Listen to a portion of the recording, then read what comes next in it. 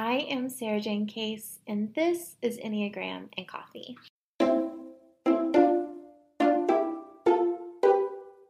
Hello, friends. Happy Friday. Today is a bit of a throwback and is not the interview that you are used to, as I'm re-recording a few of the episodes that got lost in the shuffle when we changed hosting sites. So today we are breaking down the Enneagram Type 1. But first, today's rosebud and thorn. My rose today is the miracle that our raincoats.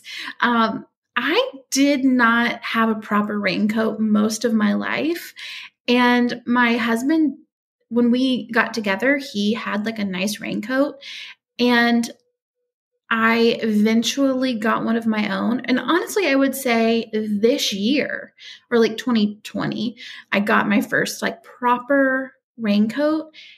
It's a complete game changer. I didn't know what they were offering me. I didn't know what it would mean. I can just walk outside in the rain without an umbrella.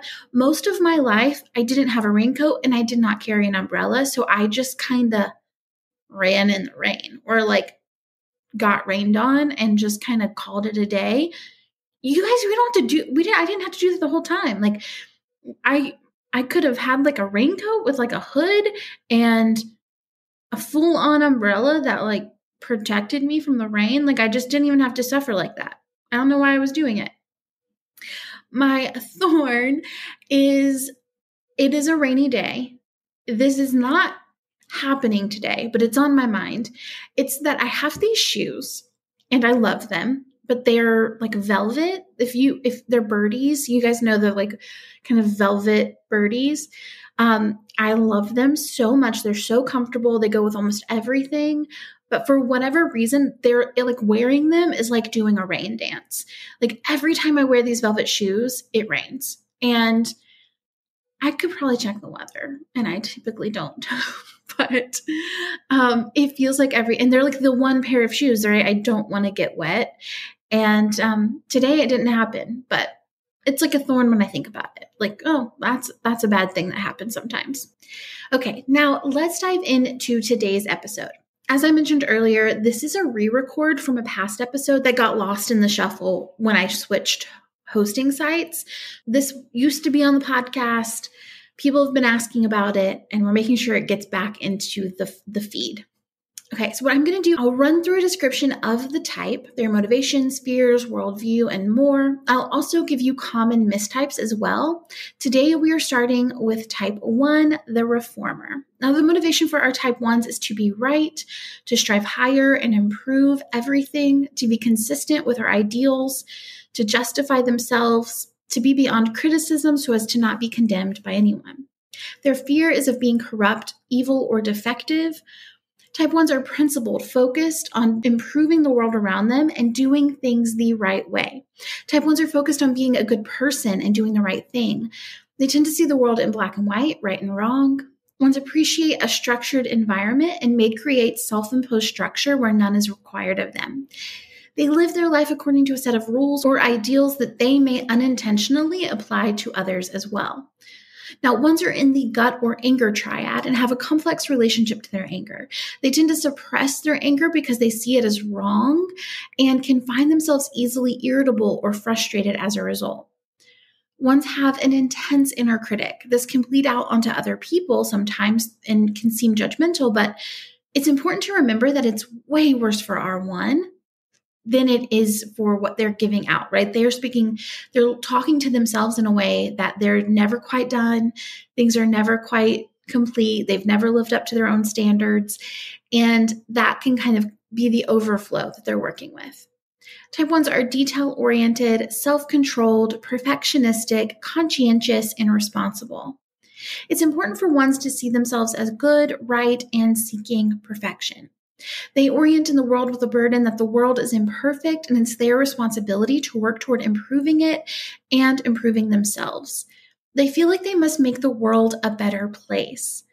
Now, because of this, they spend a lot of their energy focused on right and wrong, good and bad, correct and incorrect, doing everything they can to avoid making mistakes. In relationships, our ones may find themselves overly critical or judgmental. They may have a specific way that they like things to be done, and it can be confusing that others wouldn't want to do things the best way too. Ones can be inflexible, and this can cause conflict in relationship. However, ones have an immense capacity for playfulness when they feel safe to do so. Ones are also likely just like one of the best people that you know, because so much of their effort and energy is going to improving themselves and improving the world and doing the best they can to do the right thing. Real quick, today's episode is brought to you by Athena Club. Here's the truth. I go back and forth on whether or not I want to shave my legs. I used to shave every time I took a shower, and now I think, like, who has time for that? Especially in the winter, but there really isn't anything like smoothly shaved legs, lotioned up, sliding into bed at night. I don't care where you stand on the shaving front. That is a good feeling. So when I decide to treat myself, I'm not going for just like any old razor. I want something that is going to make shaving after not having shaved for a while feel easy and satisfying. I want a clean shave without irritation, and I want the shaving part, like the act of doing it, to not be something I'm trying to get over with, but part of the self-care experience. And honestly, as a ginger, I have to be picky about what I use on my skin. I need a razor that is gentle and leaves me moisturized and bump free.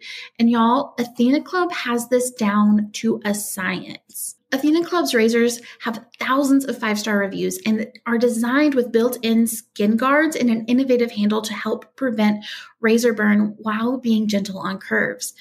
Plus, the razor blade is surrounded by a water-activated serum with shea butter and hyaluronic acid, which is just like the holy grail of skincare. The best part is the razor kit is only $9 and comes with your choice of handle color, an extra blade head, and a magnetic hook for easy shower storage. Athena Club has the dreamiest shave foam that's back in stock right now. Together, the Athena Club razor and shave foam leave your skin soft, hydrated, and smooth. Honestly, like I said, this razor, the shaving process is not something I'm trying to get through anymore. This is like part of my self-care process at this point. I love that this razor has a little bit of weight to it, so it feels like it's helping me to shave better. I chose this this perfect coral color that just hanging in my shower brings me so much joy.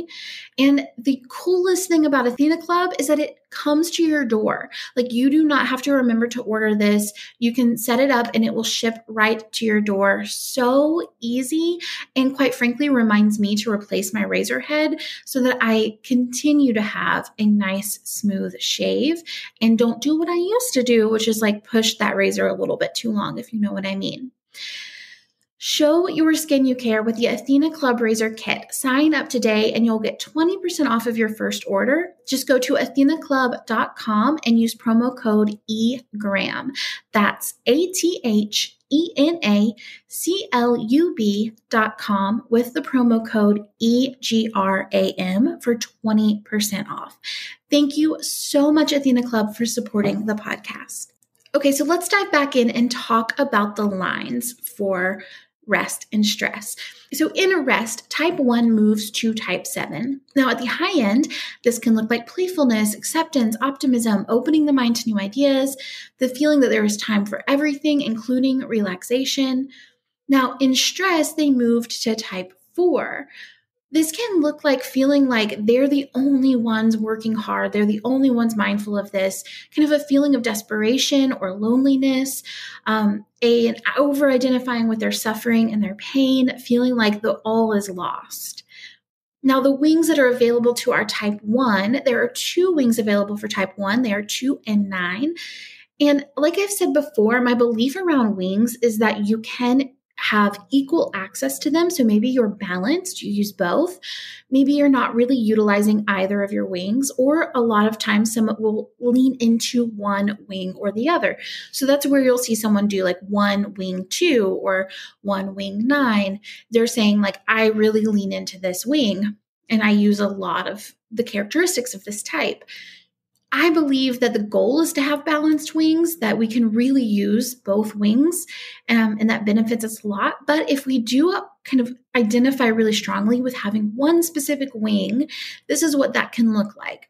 So when the 9 wing is dominant, you might find that there's this intense need to drive and correct, but it's toned down a bit. There may be a lot more of a temptation to put off doing important tasks. They may be more collaborative than other type 1s and more open to the ideas of others. Now, when the 2 wing is dominant, you might find a heightened sense of compassion and understanding for other people. They may more likely feel hurt when their efforts aren't appreciated. They may be inclined to sacrifice their own needs more often, and they may focus their idealism on service to other people. Think like Mother Teresa. Now, we have the subtypes of type 1, and we have a full episode that breaks down the subtypes in detail for every number. But just a brief overview, the self-preservation 1 is titled worry. They're perfectionist. They can be mistyped with Enneagram 6. They may seem anxious. They worry about things being perfect and having things under control. And they typically try to foresee future problems. The 1-to-1 or sexual subtype of 1 is titled zeal. They perfect others. They have intense positions on what is right. They focus their energy on relating to other people, and they focus on perfecting others. Now, the social type 1 is non-adaptability. They focus on perfectionism on their being, perfecting themselves. These are the types that have the harshest inner critic, but they want to model the right way of doing things and can seem superior to other people. Now, let's talk about some common mistypes for our 1. So sometimes you can confuse type 1s and type 4s. There's some commonalities here. They share a line, right? And many 4s can truly enjoy discipline and perfection and beauty. And what I mean by they share a line, it means 1s go to 4 when they're stressed out. 4s go to 1 when they're feeling in rest or they're having in a good place. 4s can also really enjoy discipline and perfection in beauty, in aesthetics. 4s may also relate to having an intense inner critic. The difference here is that 4s tend to be a lot more self-indulgent and aware of how they are perceived by others than a typical 1. 1s tend to be self-denying and not completely aware of how they're being perceived. Type 5 is another common mistype for our 1s. Now, both are intelligent, disciplined, and independent and can be emotionally detached. The major difference here is that 1s are primarily action takers and 5s are primarily thinkers. They live more in their mind. Now, 1s are more comfortable taking a leadership role than a typical 5 would be. Now we have type 6 is another mistype. Both can be worrisome and both are responsible and trustworthy. Again, we have subtypes of each that can look like the other. Self-preservation 1 can look like a 6, and we have, 6 subtypes that can look like a 1. The major difference here is that their relationship to their inner authority. 6s tend to not trust their inner authority and seek counsel to support their ideas and decisions, where 1s tend to trust their inner authority over other people's. Finally, we have type 7. It's honestly not very likely for a 1 to think they're a 7, but pretty common and not totally uncommon for a 7 to feel like they're a 1. 7s can be disciplined and even a bit judgmental. The major thing to keep in mind here is that 1s will choose the responsible thing over fun, whereas 7s will choose fun over responsible thing a lot of the time, or maybe even have to make the responsible thing feel fun in order to want to do it.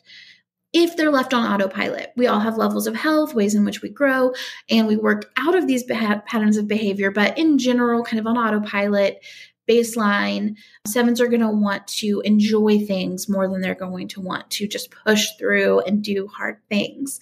Whereas 1s kind of orient toward, these are the things that have to be done. I'm going to do it. All right, everybody, I hope that you enjoyed today's episode. I always love creating this content for you. Today's food for thought comes from David Bales. The seed of your next artwork lies embedded in the imperfections of your current piece. I hope you all have a wonderful weekend, and I will see you Monday for the next episode.